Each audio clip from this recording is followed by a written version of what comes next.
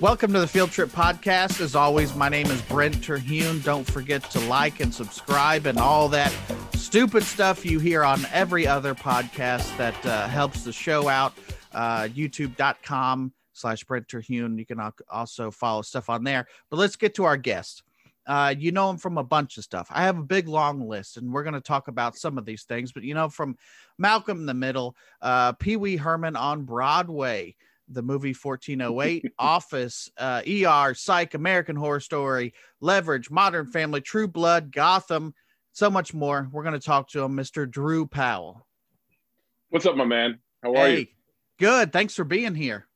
Are you kidding? I've been looking forward to this. I appreciate you having me on. It's been a weird thing where it's, you know, we go back and forth on Twitter, and this is how you meet people, you know, mid-pandemic or end of pandemic, where it's like, you know, you tweet and then eventually you do a Zoom, and now we're officially friends. I've got the tattoo already. I'm just waiting on you to get yours. So I already got mine in anticipation. Yes. I knew it was going to happen eventually. So I think it was, you have the left cheek and I have the right cheek. Is that right? That's right. Yeah. Yeah. And on Zoom, it looks weird because the camera switches. So. Exactly. So the hearts go the opposite way.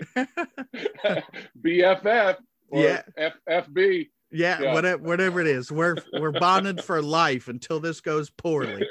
Exactly, absolutely.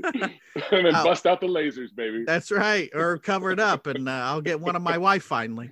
Yeah. She'll be thrilled. Yeah.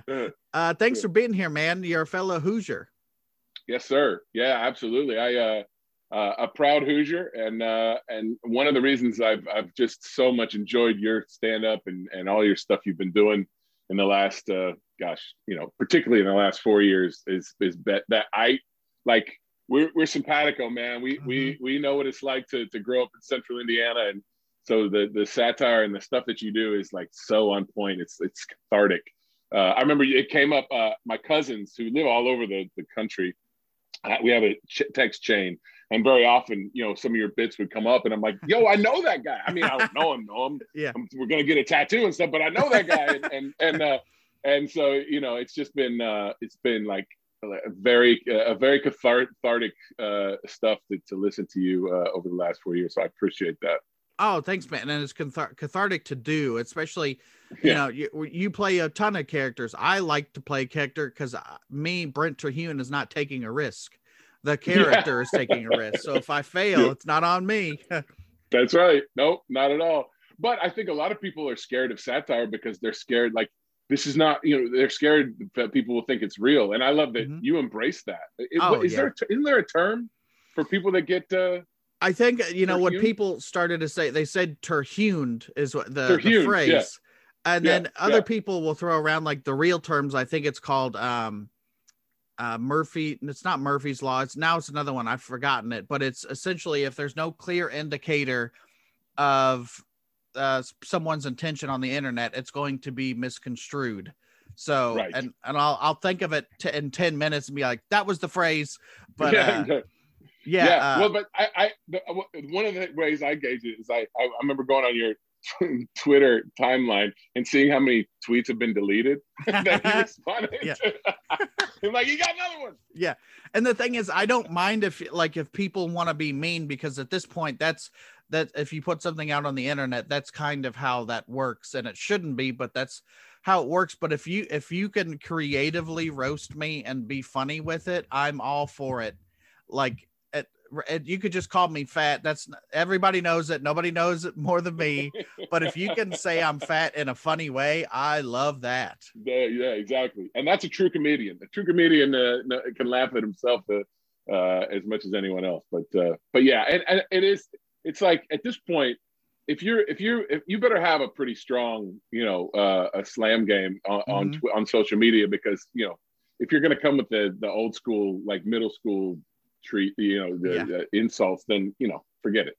Yeah, I banged your mom. Yeah, okay. Yeah, so did everybody else. Right. That's good. Exactly. Well, let's talk about you, Drew. If people don't know who you are, what would they know you from? Well, I've been lucky enough to be doing this job since I graduated from DePaul University in Greencastle, Indiana. 20 years ago. a little more than 20 years ago. So I've done a lot of stuff, but it was really Gotham, which was the show on Fox. It was a prequel to Batman, where I played a character called Butch Gilzine, who was a new character to the DC canon, but then became, spoiler alert, okay, I gave people time to close their ears, Solomon Grundy, who is, the infamous DC supervillain. And so that was a great 4-year run on that show. And it went from people going like, man, how do I know you? Like, I don't know, man. I don't know. My favorite story about that, and this was pre-Gotham, was I was in New York. We were shooting Gotham, but it hadn't aired yet. And I'm with my buddy, and we're outside this bar, and this guy comes out, and he looks at me. He's like, yo, man. He's a big dude, bigger than me, looking down on me. He's like, yo, man, how do I know you? And then my buddy next to me is like, oh, man, he's an actor. He's on a bunch, you know him from TV. He gets right up in my face. He's like, nah, that ain't it. You from Hoboken? And I'm like, yep. That's I'm from right. Hoboken. Yeah. That's it. So I got a lot of that where people just thought that I was like their cousin's roommate that they partied with once at college. And then Gotham finally, it became oh, you're the dude from Gotham. And to the point where, we were living in New York shooting the show, and my son, who's 10 now, but was, little at the time, 5 years old, 6 years old, somebody'd stop me in the subway or the airport or whatever. And I'd, say hello. And he would say, Daddy, is that one of those people that knows you, but you don't know them? And I'm like, yep. He's like, oh, okay. Yeah. It took him a while to figure it out, but then he was like, oh yeah, that's just how it is. It's the norm now for your kid. Yeah. Yeah, exactly. And you mentioned this guy was a big guy. I was looking at your stats. I had all your baseball cards, and you're 6'3", you're close to that, right? Near that, yeah. Yep. So watching you depending on screen, on which boot somewhere. I know, yeah. Watching you on screen, I'm like, God, this guy's so big, and I'm sure 6'3". That's probably people walk up and, how do I know you? Or they're like, how tall, right? Yeah, absolutely. Well, and also people are always, it's there's a lot more short dudes in Hollywood than tall. I can't tell you how many times, I would meet people I've seen my whole life and be like, oh my gosh, he's like so short. The best one was, if you can believe it, Mr. T, right? Oh, okay. You remember the A-Team, all of that. And my first ever commercial was for 1-800-COLLECT, which was back in the 2000s. They had or maybe it was late 90s. You back when there were payphones. You dial 1-800. This is for all the younger kids in the audience. Anyway, and he was Inspector Collect, and so I was I owned a garage, like a mechanic. I was a mechanic, and Inspector Collect comes in. He's like, God! He rips open the garage door, and he's like, Inspector Collect is here to teach you about color collect. I'm like, what am I supposed to? And then he's like, how am I supposed to remember that? He's like, it's just put the collect after the winner. Anyway, the point is this stupid thing, except for the fact that I got there, shot all my coverage, meaning all the stuff that was facing my direction. And then T got there, and they brought him in, and he came up to like here on me. And so they had to bring in what they call an apple box, which is like a wooden box. And he had to stand on the apple box so he could be taller than me. And I was like amazed and a little bit crushed at the same time. I'm like, oh, T is little. He's a little fella. But it was great. And he was great. Showing me like his bullet wounds from when he was growing up on the south side of Chicago. And what a story! What a guy to be like, hey, you want to see my bullet wounds? Exactly. I guess. He was a great dude. I remember a school bus full of kids drove by. We were up in Altadena, and he was out. We were outside talking, and they all just like all the windows came down, and these heads popped out of the school bus. And they're like, oh my gosh! And he's waving to him, and he's it was fantastic. And then you were like, there's no difference between Mr. T the person and Mr. T the character. Like he talks like that. He's exactly like that all the time. Yeah, that's so weird. Like that'd be weird. Like at mid scene, he's like, I pity the fool, and they're like cutting. He's like, how are you? Like, yeah. He sounds like Tyson. Yeah. I imagine the school bus pulling up, and you're like, Mr. T, are those the people that know you but they don't really know you? But they don't. Like that's right, son. That's right. That's how it is. That's right. They know me from my cereal. Yeah. No, I'll give you one more Mr. T story because it's great. At the end of this commercial, he was supposed to drink this, the classic coffee that's in a garage, Mm-hmm. and he's supposed to spit it out. This coffee sucks. Give me a cappuccino. And he didn't like the line, so he calls all the ad guys in, all the director, everybody, and he's like, "Mr. T, don't do coffee. Does Mr. Coffee do tea? No, I ain't saying it." That was word for word exactly what he said, and they changed it. And so I was like, "My guy, I love that." That's so funny. He calls everybody in to like, let's rewrite this. Mr. T, don't do coffee. Does Mr. Coffee do tea? Oh man. Well, you mentioned that you went to DePaul University. Yep. There's a video of you online. This is how I know this, but would you give like a commencement speech there or something? I did. Yeah. 2 years ago, which was probably the most nervous I've been in my entire life. Mm-hmm. Because it's like, I'm memorized, been on stage in front of camera for my living. And my folks are actually ministers. So I've been, in front of people ever since I was a kid. So, but this was different. This was like, okay, you're talking to these people who, this is the culmination of their education. Mm-hmm. And you have to say something that doesn't make you sound like a complete idiot. And they asked me to do it in January. So we did it in May. So it was like 5 months to stew on this to thing. Worry and overthink. Oh, exactly. Call all my comic friends to say, "Hey, could you just punch this up a little bit for me?" Which you understand a little something. Yeah, about that. yeah. If I would have known you then, I would have sent it to you for sure. Yeah, because I needed that Hoosier spark. I would have written a tenderloin joke and sent it back to you. Exactly. No, it went off well. I will say that it was long initially. And I remember I timed it kind of for the first time, my final draft, I timed it in the morning while I was on the treadmill, and I'm saying it out loud, and I've got the timer, and it was like 47 minutes long. Mm-hmm. And it's like, any more than like 30 and it's death. So I immediately ran back to where we were staying, and I got my wife, I'm like, all right, we got to start cutting. So I'm like slicing, and I got that sucker down to like 32 minutes or something. So I was very proud of that fact. But it was one of the honors of my life. I really, really appreciated that. And it was 20 years to the date that I actually sat right there and, went through that graduation process. So it was a cool, like, coming full circle kind of moment. Is that where you started acting? Was in college or before that? Oh, I started in my living room when I was a kid. Yeah. my cousin who lived in Frankfurt, they would come down because Frankfurt, Lebanon, just next door.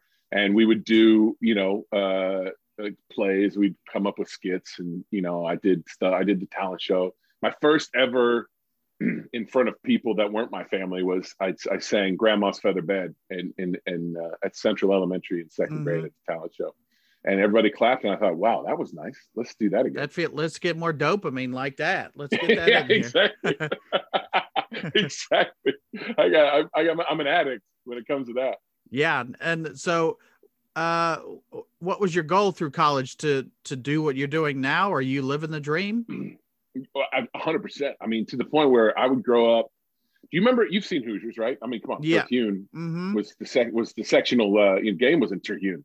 Yeah. You got pigeons shit in your eye, Gene Hackman. I just always thought that was an odd choice of the shit that you were going to say that he had in his eye, pigeon shit, but I'm there for it. Pigeon shit, exactly. We don't have a lot of pigeons in Indiana. I know. Crows, I would have gone with that, but yeah. I was actually looking that up before I came on. I'm repping the Hickory. The hoodie. And yep. And I was looking at all the Terhune thing, because Terhune the city of Terhune is actually in Boone County, right up the road from, like, when we go biking out on the country roads, we roll through Terhune. So yeah, I drove through your once. People. I know, and I drove through once. I was immediately named the mayor. They crowned me mayor. That's right. The 20 seconds it took me to drive through. Yeah. The tenderloin, an honorary tenderloin, and I can have as much ranch dressing as I want. So, I love it. Exactly. It's like, you're famous. It's you have Terhune. James Dean had Wolcott or whatever that town was that he's from. Yeah, he's from because my wife is from that area, and like a friend of her grandma would be like, yeah, I dated him a couple times. Yeah, that kind of thing. Sure you did. Yeah, Grandma. yeah. I think it's Matthews, Indiana. Every year there's a James Dean festival. I don't know if you've been there, and I've never driven been there. Through but, it. I've not been there but I've seen the signs, the big signs as you drive through. Is it Matt? Is that what it is? Matt? I think it is Matt. I don't know where I'm sitting at a little box that tells me all the answers I ever wanted to know. Oh, I got to get me one of them. Yeah. Alexa. Yeah. James Dean. Yeah. He's Marion, Indiana. So Marion, Indiana. Okay. Yeah. But his actual hometown is it's tiny. It's not Marion. It's one of those little towns that run around it. And maybe it is Matthews. Cause all my wife's family's from that area, and it's just kind of small towns. And my stand-up, I call it a Dollar General town. So that's true. Everything's closed, and now it's just the Dollar General. But that's it. Oh, it's so true. Gosh, man, yeah, exactly. We have those out here too. Do you miss Indiana? Dollar General. Oh yeah, big time. And I get back as often as I can. My mom and dad still live there. They moved from Lebanon to Noblesville, so it's kind of weird to go back and not go to my hometown, even though it's not that far away. But my sister still lives there, and so we get back there. It's a great kind of, to me, it's a great touchstone for me, whether we're living in New York or California, and I lived in Australia for a while, like to be able to come back and, feel home again. And in fact, last summer with all the weirdness and all the lockdown and everything, we finally just said, all right, that's it. We packed up the car and we drove to Indiana and stayed for 2 months in the summer. And it was great, because my son Leo is, as a city kid. And so getting to go out to the country and ride bikes and hang with his cousins and go to the farms and stuff. It's just a great thing for him to have as well in his life. So I love it and I miss it. And I'm glad that Mike Pence is no longer around to sully its name. We're Pete Buttigieg state now. I guess. We'll see. And that Mike Pence, by the way, kind of disappeared the way Bigfoot. You just haven't seen him recently. So, yeah.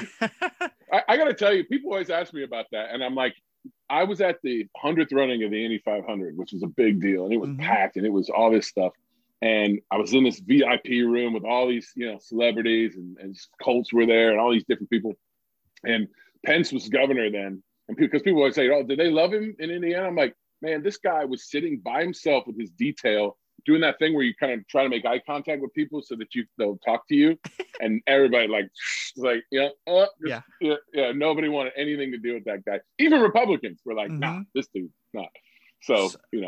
So was that, and then that's how you become vice president. Apparently, just have no friend. That was every lunch cafeteria I've ever been in was just a kid sitting by himself waiting. No, okay. No, anyway, no. I'll share my rectangle pizza with you. Yeah, it's got corn water in it. I don't know why we're eating pizza and corn at the same time, or the fruit cocktail fruit water thing. Did you ever have the little cheese stick, the yellow? I don't know. I'm not gonna say it was cheddar. It was like a cheese, cube.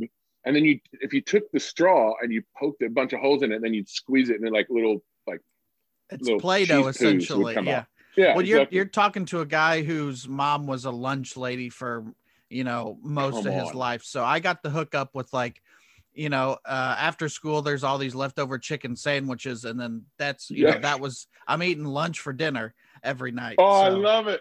I love it. Oh man, please tell me you've got a bit about being the son of a lunch lady. I don't yet, but that just saying that because it was so weird. Like the end of summer, we had like a mini fridge, but it was like those 4-ounce things of juice.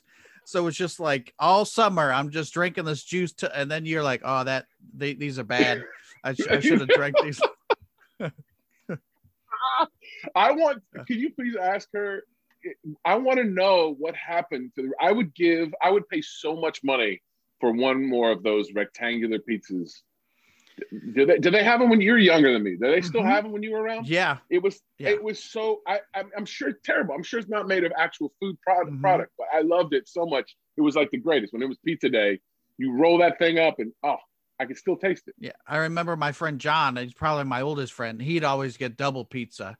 His parents, whatever. I know you just rich? pay extra. No, it just apparently, I remember milk was like, it's 35 cents for milk when I was a kid. So I'm sure if you paid an extra $1, he's like, all right, I want my $1 to go to this pizza every week. Back when they really cared about our health, and nutrition and health in schools. Yeah, with the square pizza. Yeah, that makes sense. Oh man, that's great. So what was, you get out of college and you're acting.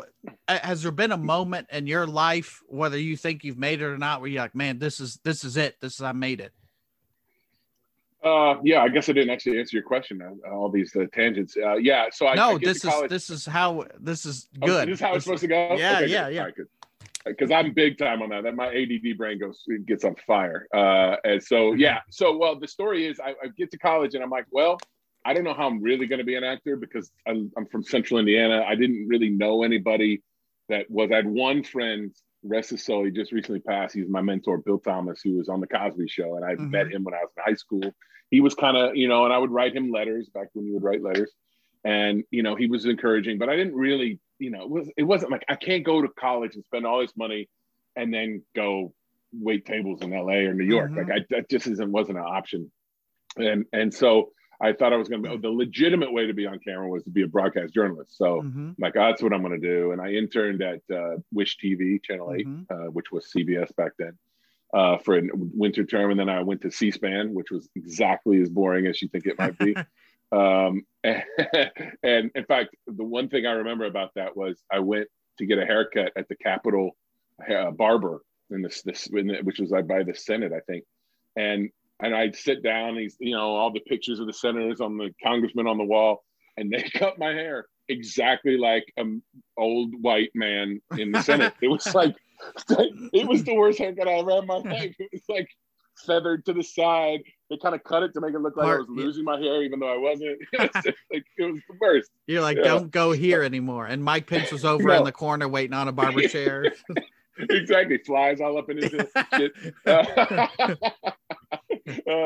But yeah, so I got to my senior year, and out of the clear blue sky, I got an offer to be a youth director at a church here in North Hollywood, California. A church you've seen. It's been filmed so many times in different movies and stuff and TV shows.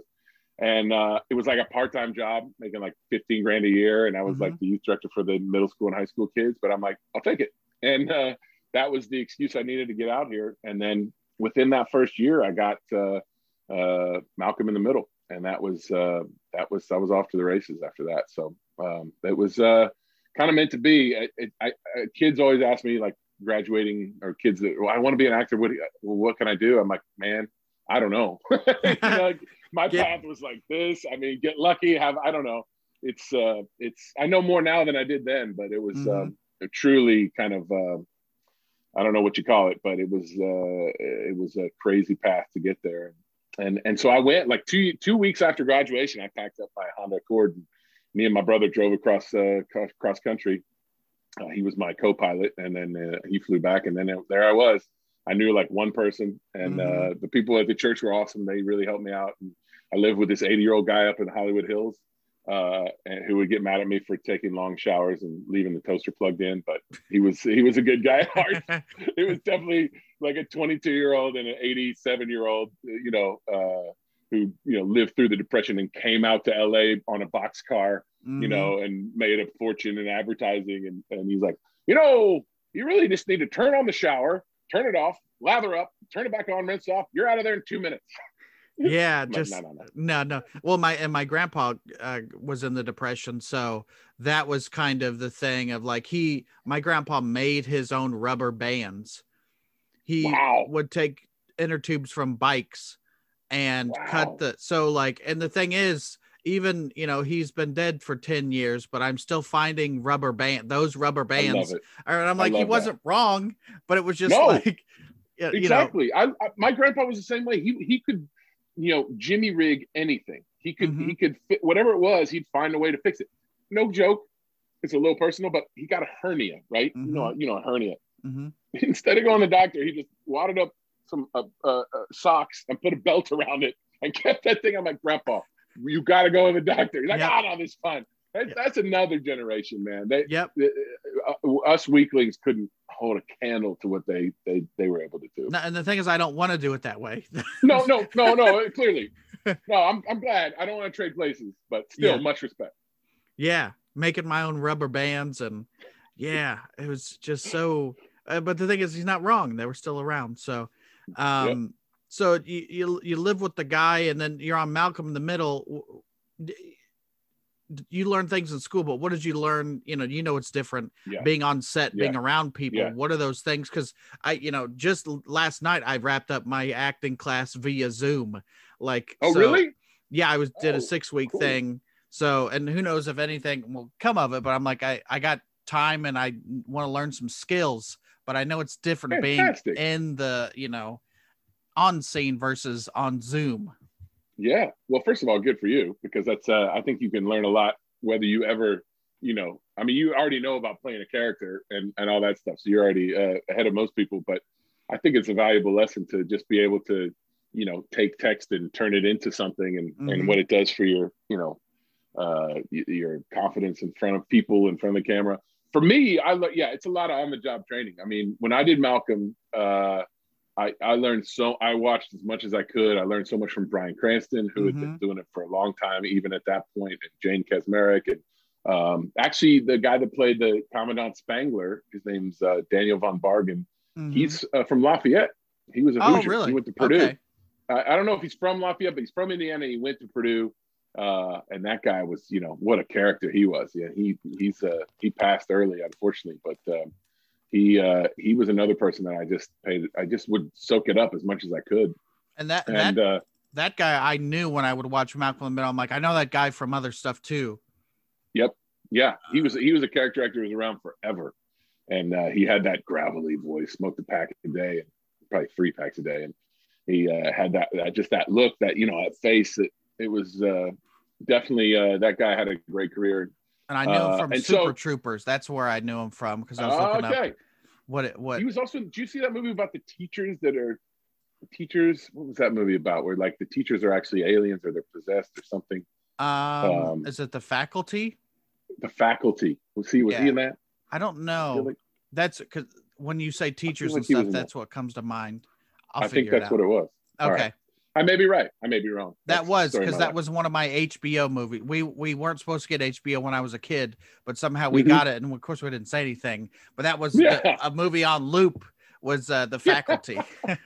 Oh yeah, baby, that's big time getting HBO. That's I couldn't even imagine that growing up. Now I'm paying $15 a month because I got money, Drew. Yeah, baby. Let's go, Richie Rich. Man, next thing you know, you're gonna be at the country club. Jeez, you're gonna be driving a brand new F-150. Yeah, driving it up to Caddy for all the rich people. Yeah, exactly. Yeah, you're gonna be able to afford to go to one of those fancy restaurants like Benihana's or that's Olive Garden. Olive Garden. I remember, man, growing up, like I was in band in middle school, and we had to sell cheese and sausage to make money for the band. And so they had all these incentives, and one of the things was if you were in the top 3, you got to go out to dinner at any place you wanted with the band director and some friends or whatever. And people like, it was always Benihana's. I forget, there was some New Orleans place in Indianapolis that everybody loved, but by the standards of now, it's like maybe Olive Garden level, but it was always a big deal, man. Dude, Mr. Habush. I was in Boy Scouts, and I'm an Eagle Scout, and congrats. So thanks. But you're selling popcorn. Nobody cares about popcorn. They all want the Girl Scout cookies. But you spend your early years selling popcorn, and then our troop, it was the weirdest, dumbest thing, but it's the most practical thing. But they sold like these big rolls of trash bags. But it's like, who doesn't need trash bags? And I remember one year I paid for my whole camp selling trash bags because my mom was like, all right, here's how you got to do this. And then you build up a clientele. So I sold 135 rolls of these stupid trash. I know, like as a child, I don't know. I don't have that kind of drive. I know. So, but it was like that weird thing. Like early, you get kids, you're like, all right, you go door to door and you sell the chocolate so we can go to whatever. So that's such a weird and then thing. Kids like me and you, like, hey, here's a bag of chocolate that you're responsible for, that you're supposed to sell but don't eat. But it's gonna be. It was like sitting in my room like a little tent, like, come eat me. And it's like, it was like I did not have the willpower for that. I'm like, how much? I might have to, Mom. can I borrow $5? I just ate I'm in five the candy hole. bars. Yeah.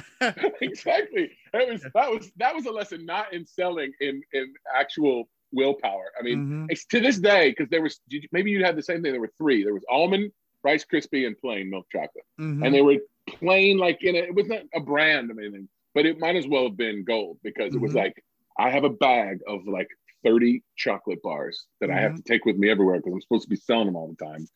And man, the number of times I would sneak one at night and hide the wrappers under my pillow, like some kind of pathetic, sad, fat boy. Oh man. But and I just had a Rice Krispie chocolate from Trader Joe's, and it tasted just like that. I was instantly teleported back to 1980. They haven't changed something. the formula. They didn't change the formula because I knew they'd get you, Drew. That's they really do their homework. Trader Joe's really does their homework. Yeah, indeed. Yeah. But yeah, so I don't know how. See, again, that's a tremendous tangent I just took us on all the way to. Tell me about. I have to ask about Bryan Cranston as a huge, Breaking Bad fan. Of course, he wasn't doing so much dramatic stuff, but I think people forget how funny that dude is. Like, if you listen to any podcast or anything he does, like, I'm laughing out loud at his stories and his timing. Yep. My favorite Bryan Cranston story was there's an episode in which, so I started out as Tough Cadet number 2, and there's a whole story which I actually told in my speech, in my commencement speech, about how I got that job by basically poking myself in the eye on accident. But they upgraded me to Cadet Drew after a couple episodes, and I ended up doing like 12 or something like that. And I had a scene where they always did that on that show, that thing where it looks like you're naked, but they shoot around it. Like Brian always had like a newspaper, some kind of bush or newspaper, yeah. And so they did that with my character, because the local girls in Alabama come to the school, and then I'm like, I'm going to put a stop to this, and they rip my clothes off, and they carry me out. 6 women, stunt women, very strong stunt women, had to carry me out in my underwear and my tighty whities and my shirt ripped open. Which I'll have you know, I read that script because back in the day they would FedEx the script to you. There was no email, and I got that script, and I would tear through it. I'm like, okay, where's Cadet Drew? Where's Cadet Drew? And it's like, Cadet Drew gets carried out by half naked by 6 women. I'm like, oh my god! I immediately started doing push-ups, got some self tanning, which was terrible. I look orange. If you watch that, I look orange because I used self tanner. It was awful. But and then at the end of that, they find me, and I'm like in a fetal position, naked in the corner, and I'm like, I've seen things, Francis, terrible things, and I think I'm engaged. And I remember they gave me a flesh-colored Speedo, and the director and the producer would come in, and they were trying to figure out how they could do that gag on me. So they had like a Lay's potato chip bag, and they're like trying to hold stuff up to my crotch. I'm like, well, this is Hollywood, baby. Yeah. This is how we do it. But I asked Brian about it. I'm like, you got any advice? I got to be in the nude shot. And he's like, well, I'm glad you got the Speedos, because if you have to show your butt, they put it's like a sock kind of thing. And then you got to keep your eyes down, because if a cute girl walks by, it's like, whoa. Yeah. So I got a good laugh out of that. He was great. Jane was great. As Merrick played the mom. They were just really great to learn from. And pros, you can tell the actors that have been doing it a long time, that have come through the ranks, that have paid their dues, and they always have that different level to me of performance, because it's, it's like the 10,000 hour thing, right? That Gladwell talks about. Yeah. I read that book for 10,000 hours, and I was not any better at what I quote Gladwell all the time. I've never completed one of his books, not one time. I just get enough info. I read. When I say I read a study, it just means I saw the tweet that the thing was based on, but I look smarter doing it. Absolutely, 100%. Yeah, it's all smoke and mirrors, man. Listening to you last night, some interviews that you did, and then kind of flipping back and forth on my laptop, your voice. It bothered me. It doesn't bother me, but I'm the type of guy, when I hear a voice, especially on cartoons and stuff, if we're watching The Simpsons or whatever, I'm always like, that's so-and-so. I have an ear for that. And I'm like, who do you know who people think you sound like, or at least I say you sound like? Well, I know the ones I get all the time. Yeah. Is well, what they didn't know who it was, but they would say, "You're the elephant in the pistachio commercial." Yep, that's exactly John Cena. John Cena. I was like, oh, okay, and I'm a huge wrestling fan, but I was Sure. listening to you speak, and I don't know if that annoys you that people are like, oh, you sound like No. that guy, but it just in my head because you have that bassy voice, and I'm like, well, we bothered did a me. movie together. We were in the Marine together, so yeah, John, I was going to ask you that. Early. Yeah. It's funny because I never thought to like go back and watch that to see if we sounded alike in that movie, because it never occurred to me then, but I get it all the time now. And it's funny because he's like from Massachusetts. He's, you know, like I sometimes get Vince Vaughn, but he's from like Illinois, like he's over the border from us, you know, so that makes a little more sense. But absolutely, it's crazy. In fact, they called me in to do that because he did that pistachio. He wasn't going to do the pistachio commercial anymore, so they called me in to kind of replace him. And so they paid me to do all these reads, and then they decided they didn't want a John Cena voice anymore. So I never actually did it. But I mean, it got to the point where even the wonderful pistachio company took note. And yeah, if and he's everywhere now, John, you know, so you hear his voice in the other room and my wife thinks it's me. That's Now I'm going to get, somebody's going to get a soundboard of John Cena, and she's going to think it's a real conversation. And it's just, exactly. Why are you saying you can't see me over and over, Drew? What's going on? Yeah, man. We had some good times. Movie was a long time ago. We shot it in Australia, and he would go back on the weekends to do wrestling shows, like from Australia to America. It's insane. If you've ever flown to Australia, you know, it's insane to do that. And he'd come back with like a fat lip, or like one time it looked like someone bit a hole out of the back of his hand. And wow, I'm like, man, that's some hard work, bro. Yeah, hard work. I compare stand-up to wrestling, and stand-up is not as hard, but wrestling is like they're always on the road. You know, they're driving from town to town. It's essentially stand-up working the road, except for you can't eat Wendy's. You can't, you got to like work out. It's way hard. And then you're like going to get bruised up and then drive to the next town. You're going to get hurt for sure. Yeah. And he told me that back in those days, they had made him like coach. And, you know, like it was no frills. It wasn't like, maybe it's different now. They got more money, but that was rough. That was rough. Bless him. It worked out for him. Yeah. I'm glad things are going well. When you're not, and I actually with the pandemic, how is acting? Cause I have another question, but what's been going on? Are you auditioning for things or getting roles or what's happening? Well, it shut down completely from, whatever it was, March until, I think the first thing I heard of going back was in August, but there was very, very little going out throughout, which was wild, which was funny. I've said to a lot of people, like, the whole world knows what it's like to be an actor now, because you have these long periods of time where you're not working and then you're working and then you're not, so the whole world was like an unemployed actor for several months last year. But I went back. My first job back was in September. I did an episode of Station 19, which was that kind of the Grey's Anatomy spinoff. And it was when the forest fires were happening around here. And it was an episode about, the forest fires or the brush fires. And so it was kind of, and we actually got shut down because the air quality was so bad. So it was like life imitating art, imitating life. So that was kind of wild. And then I did a couple other things. But then at the very end of last year, November, December, I shot this movie in Oklahoma City called Unbreakable Boy, which I can't wait for people to see. It's Zach Levi stars. He was the guy that was in Shazam. He's done some other things, if you saw him.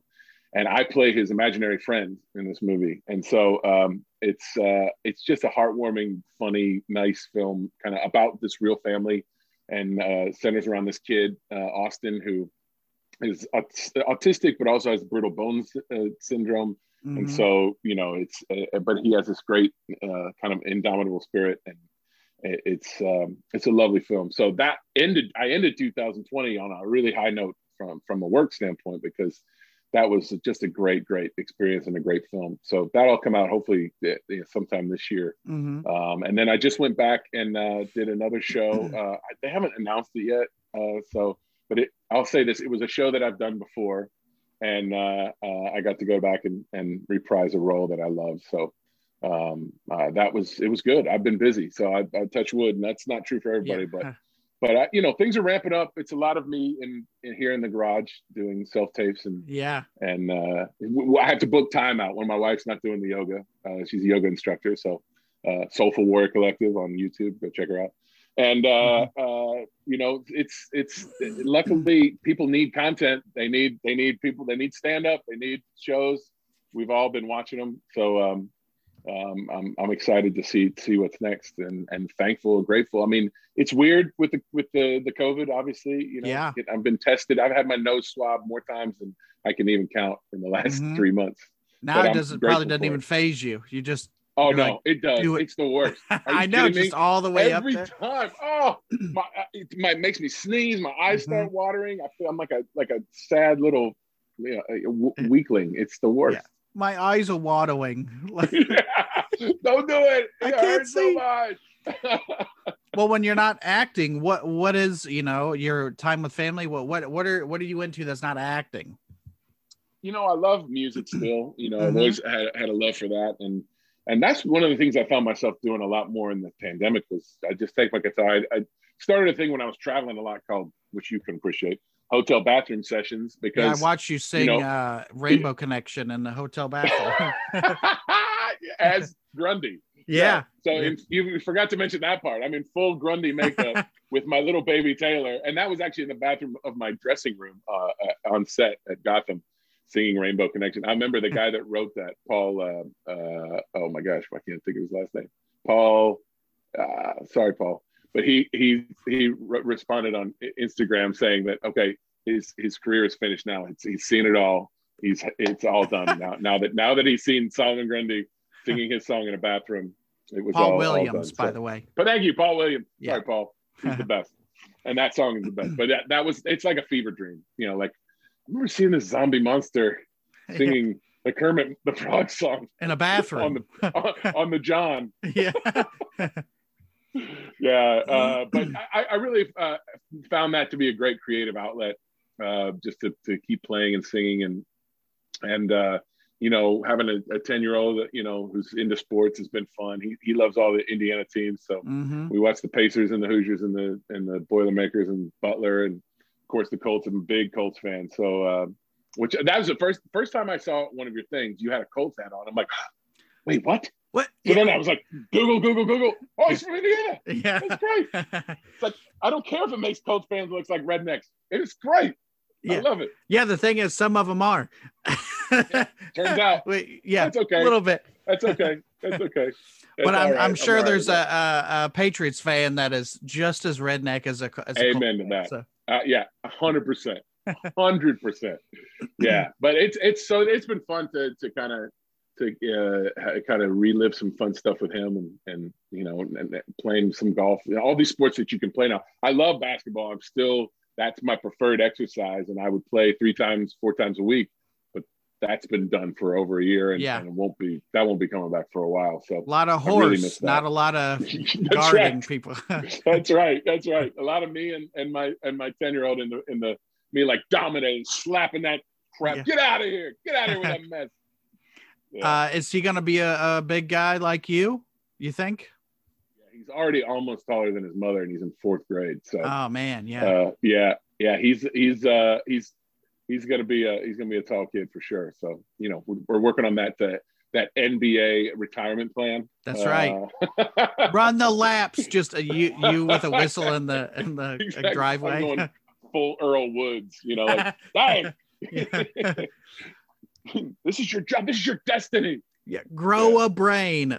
Just exactly. Every the coach cliche. He likes reading. He's really smart. He's sweet. He's not so. And that's really going to throw a wrench in the works. I know. You just when he's sleeping one night, you just have to throw away the books. Yeah. and then you're the Brent Terhune guide to parenting.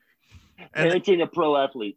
You're going to find it. You're going to go in his room when he's at school one day, and then he's going to come home and you're like, look what I found on your mattress. It's To Kill a Mockingbird. What is this? We talked about this. I learned it by watching you. All right.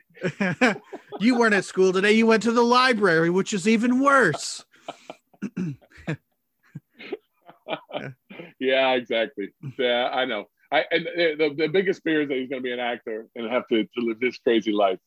Yeah. So I'm hoping he goes the science route or something else. But whatever it is, man, he's gonna get to do it. That's the one thing I appreciate about my parents and my family was how supportive they were in this crazy world that I've and found myself in. And look, man, you know it. To do what you love is the biggest blessing in the world. It's incredible. Yeah, and if you can do your passion and then also that becomes a living on top of that too. What a great thing to just do. And it's a dumb cliche, but you do what you love. Even my worst day doing stand up, at least I'm like, at least it's not an office job or something that I hate, And we're all built differently.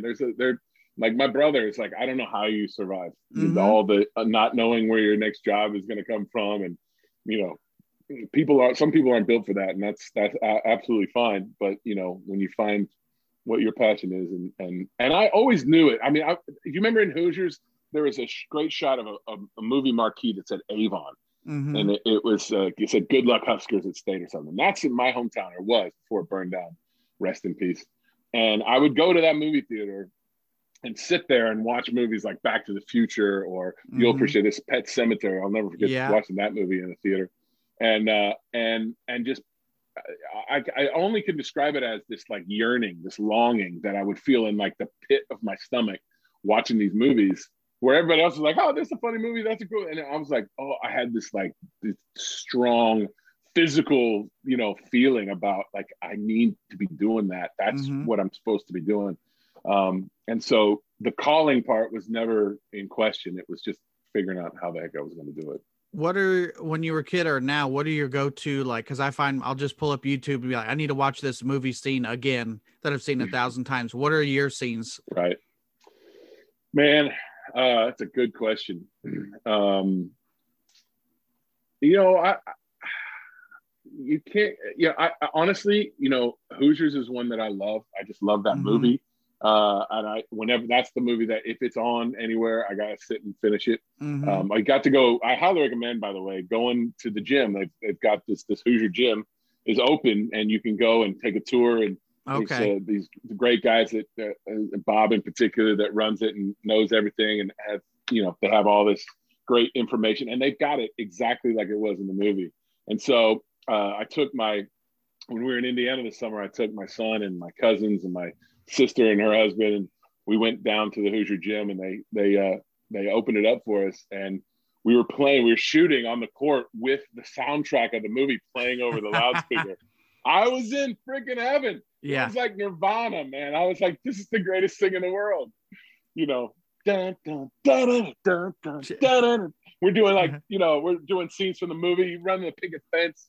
It was awesome. So that's a classic for sure. It must have been how when I went to the Christmas Story house in Cleveland. Like, that's one of my favorite movies anyway, but just to be like, oh, that's where he put the soap in his mouth, and like, all that. That's where stuff. They have it like it was in the movie, right? They've done a good job of preserving it. Yeah, because the part of the movie was shot there and part of it was shot in Canada. And they rehabbed it because it was two brothers fixing motorcycles in the house. So they revamped it. And they do the big tour, and there's the gift shop across the street with the fire engine from the movie, and the Red Ryder. They have a Red Ryder. Of course they do. Yeah. And I actually bought the leg lamp this year from them because they sell them, and I bought it on like a Tuesday. It was at my house on a Wednesday. Like I'm like, if anything, go see the Christmas Story house because their shipping is fast. That's why you should go. I love it. Well, I think that needs to go right next to Elvira there. I know. Yeah. I got to re-up the picture. And that actually I've replaced all the records because this is my Christmas background, but the leg is still up. This at the time of this recording, it is February, and the leg is still up. So the leg is still up, and it will stay up. That movie was set in Indiana, wasn't it? Yeah, they're now I'm trying to think. this Gene Shepard was the author, so that's where he went. He went to Warren G. Harding School. Okay. Oh, cool. They always mention like South Bend and Terre Haute. Now I can't even remember what the exact city was, but yeah, definitely in Indiana. Right. Indiana. Yeah, it always pisses me off when they shoot Indiana stuff elsewhere, like Atlanta or Massachusetts. There was that Robert Duvall movie, and it was supposed to be in Indiana. I'm like, that ain't Indiana, man. Come on. Yeah, that is Massachusetts. How dare you? And I think I know Parks and Rec did some episodes here, so I know they were like downtown proper, so you can't really recreate St. Elmo's Steakhouse. That's right. Know? No, you can't. That's right. No, you sure can't. That's always a hit. Whenever I come back, I got to hit that spot. I heard a rumor that one of the writers of that show was from Boone County, and that the Pawnee Eagle, what was it? Eagle Station? No, Eagleton. No, what was it? The rich town that was next door. Eagle something. Eagle. Now I'm trying to think of what it was. Yeah. But that was based on Lebanon and Zionsville, which Lebanon's where I'm from, and then Zionsville was the richie riches. Yeah. And so I don't know if that's true, but I really want it to be true because it makes a lot of sense. I love it when you do stand up, and that's a universal occurrence of like, some comics have the jokes where you roll into town, you're like, all right, what's the bad part of town so I can put that in the joke. Or that, everybody has their Fishers, Indiana of like hoity toity. Yeah, exactly. Type. Yep. Well, I had a friend from Australia that he had a job of when comics would come from out of the country, they would call him up to their hotel room and they'd pay him. They'd do their set in front of him and he'd say, I would fix this, this, and this to make it make sense for the Australian audience. And I was like, that's fascinating. Yeah, it is so weird. Yeah, even with like stuff where like I'll be like, I was at Kroger. Like whenever at the first show I'm in a town, I'm like, do you guys have Kroger? And they'll be like, no, we have Ralph's or Piggly Wiggly. Yeah. It is HEB. It is so weird how when you travel sometimes, and I don't have any jokes about Subway, like riding the subway, how like if you're in a certain town that's never had a Subway, or you do a joke and it gets nothing, but in my head I'm like, you are aware that people ride subways, right? Like it's so weird come on, work with me here. We can't laugh if we've never done it. Like, come on, like help me out a little bit. No, exactly. It's like, show me. I will not laugh unless I have personally experienced I know. This. Yeah. So bring me more. Next. Much credit to you as a stand-up. I would love to do stand-up that someone else wrote, because that is called cheating. And it's also called acting, because I love the idea of the performance of it, but the audacity to write something funny, come up with it, write it, and make it make sense is such, I think, a difficult and such an art that it scares the crap out of me. So much respect to you and all the other people that do it. It's a hell of a gig. Well, and you wrote the commencement speech. That's kind of stand up. I mean, you had jokes in there, and that's close. That's close to it. I just need to be less of a coward. I think that's mostly it. And that's kind of, you're doing the thing that people are fearful of, is acting and public speaking. And you're like, I need to be less of a coward. Like, you're not a coward. Well, listen, I think maybe we need to consider a sitcom with the two brothers from Indiana that get plopped into a fish out of water kind of scenario. I mean, I think we could have or maybe we're running for political office. One of us is running, one of us is the the political advisor, but it's really like it's like one of your characters. Like I got ideas for us, man. You mean this script right here? Let's do it. Come on, Hollywood. I'm all for it. Give the bearded big boys a job. It'll be hilarious. I'll let you handle it since you're already the guy doing it, but I will be like, yes, whatever this man says, let's do it. All right. I'm going to start thinking on it. I before we wrap up, I have to ask about Pee Wee Herman. Oh yeah. That was a bizarre experience in my life. For a lot of reasons. First of all, I'll try and do this fast, but no, you're good. We have time. I'm just, whatever. I know. I want a Pee Wee Herman story, and so does. I said at the beginning, and then people will message me like, "You didn't ask about Pee Wee Herman," so I gotta. All right, you get it in. You're ticking the boxes. Okay, so when I got the audition for that, I thought it was a joke. Really, I didn't Mm-hmm. think it was like, because you got to remember, like Pee Wee was off the air for a long time. Netflix wasn't around. Like Mm-hmm. he was gone, Yeah. and it was like they're bringing back the Pee Wee Herman show, but it's gonna be. We did it in L.A. first. It wasn't gonna go to Broadway. It was L.A. and they're gonna do it at Club Nokia, which is over by the Nokia Theater downtown in L.A. And so I'm like, okay, and I went and I auditioned, and it was kind of wild because Paul was there dressed as Pee Wee. Mm-hmm.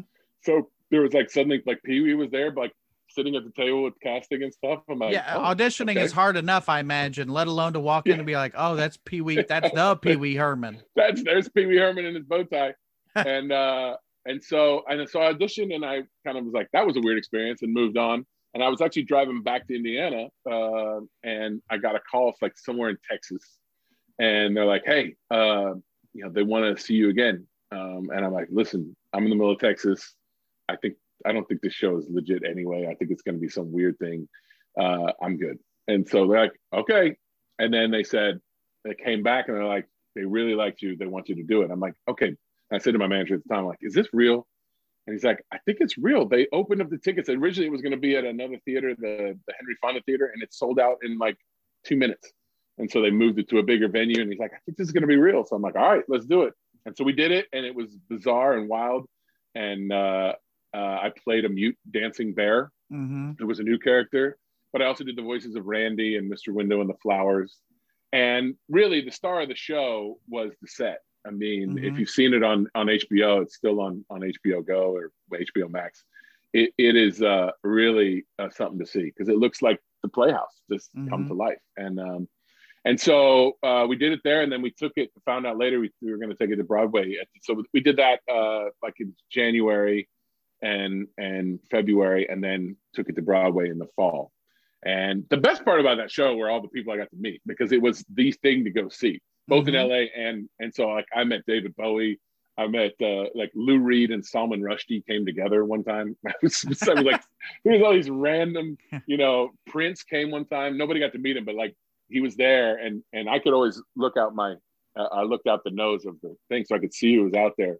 And like he was started in one place and then he moved up over here. Like exactly what you expect Prince just to do. Just the purple in the theater. Yeah, exactly. Like just popping up and he was over here. I remember seeing, what's that dude? What was that chef that always wore the Crocs? The orange Crocs. I just saw this orange Crocs sit in the aisle. Mario Batali. Yeah. Like, oh yeah, that dude's here. And, this guy's at the theater in Crocs. Yeah, exactly. These are my he really dress committed Crocs. to that look. Yeah. And Daniel Radcliffe was there, Harry Potter, and that was he was doing Equus at the time, so he was, But anyway, so it was really fun. It was a fun, crazy experience. My wife was pregnant with our son in the New York part, so she was there with me for a while, although I never saw her because you spend a lot of time, especially early on in the show, you're never home. And then I flew her back, and because at the point where you're not supposed to fly, so once we got to that, she flew back, and then the goal was to get this thing wrapped and get home before she gave birth because it was touch and go there in terms of dates. And in fact, the day I was supposed to fly, it's a huge snowstorm. And I'm like, this is how it's going to work. I'm going to miss the birth of my son because of this stupid snowstorm. And then he decided to wait for like 2 more weeks. So he was good. He did me a solid. Yeah. Yeah, exactly. But it was a great experience. It was a bizarre experience. It was all of those things. And Pee Wee definitely has just this. I realized how much that show meant to people, especially people that didn't feel like they fit in. And so that was a really cool thing to see these people able to kind of reconnect and reconnect with the show that meant a lot to them when they were kids. So that was fun. I think that's such the character has staying power, along with Elvira, who's is over my shoulder on the backdrop, because they both own that character as far as I know. And I think it was the same with Ernest, where it's not they're in control of their own fate, so it's like they can keep doing that and keep making good things that people care about. Definitely. Yeah, absolutely. I was going to say there was another thing. Oh, so you're Solomon Grundy. I watch, and people, I apologize for not watching Gotham, but Okay. when people are like, I have you still got seen? paid. Yeah. When I would like some of that money back, by the way. Yeah. When people are like, have you seen this? And I'm like, no, I don't even know what you're about to say, but no, I have not. I just finished Game of Thrones like a month ago. But Yeah. I was watching clips of that show, and you said it was a new character. I love the addition, and these are spoilers, but of the guy, Butch getting his hand cut off, but now he's got a hammer, right? Yep. Such a good, because Yeah. even on Game of Thrones, the guy, he gets his hand cut off, and I'm like, what? Because he's got a fake hand. But I'm like, I'd have a hook, I'd have something. Yeah. Yeah. Exactly. So, we had that discussion, like, okay, what can Butch have? And I had a hammer at one point. I had a drill. There's a great scene where I have a drill. He takes the drill to this dude's forehead, and I'm trying to think if I had anything else. But then ultimately, I had a hand, and the hand part was weird because at first they cheaped out on it. So it was like a rubber glove that they painted bronze, and then they kind of wrapped it. And I took my hand out at the end of shooting, and my hand had like doubled in size because it was like swollen because it cut off the circulation.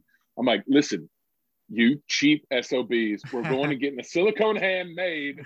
And so ultimately the hand that I had was like the Game of Thrones guy. And I still have it. When people do the cameo thing, I always pull the hand out. Oh, that's cool. And and so that was fun. But that's one of the things I loved about doing a comic book show is that there were so many interesting things that we got to do. I got these great suits that were tailor-made. I never get that stuff. My character's always go get him something off the sale rack at Walmart. Yeah. So like to go and have my suits were made by this incredible guy, Martin Greenfield, who's made suits for every president since Eisenhower. And, like a real great story about that guy. And he was a survivor from Auschwitz and the whole thing. And these suits I still got a couple of them, and it was so fun. And getting to shoot like bazookas and Tommy guns. And, there's a great scene where I pop up out of the roof of an old Cadillac, an old black Cadillac. I pop up out of the mask on, with right? a Tommy gun, with a mask on. And then, and then Tommy gun down the people on the steps of the building and the mayor building or whatever it was. And those kind of stuff, that kind of stuff. And doing it in New York. I mean, we shot all over New York. I really got to know the city that way and fell in love with the city that way. So that job will not be rivaled. And, we still friends with a lot of those guys. We still talk and connect as much as we can. And we all agree. It was, for every single one of us, it was a real unique time in our life and our career that we won't forget. Were you a Batman fan before then? I mean, yeah, I wasn't a super big like comic book guy, but I remember watching the Super Friends on USA when I went to my aunt's house who had cable. Yeah. And I liked Batman, the Batman movies. I liked Michael Keaton. I liked that version. I always liked Batman more than Superman because I liked that he was a regular guy that human, you just, a few push-ups and a couple $1 billion later, we could all be Batman. We can all be Batman. Exactly. All we need is a butler and, like you said, a few $1 billion. A car or a belt that has every type of gadget ever. If you're the Adam West Batman. Absolutely. Oh, classic. Yeah. I remember watching reruns of that as well. And it's so fun to be included in that canon, to be, I get to be a part of that world. And that's fun. Right now, my wife and son and I are going through the Marvel movies because I missed a whole lot of those. So we're kind of going through in order. And that's actually been fun because I kind of took that for now. I kind of get the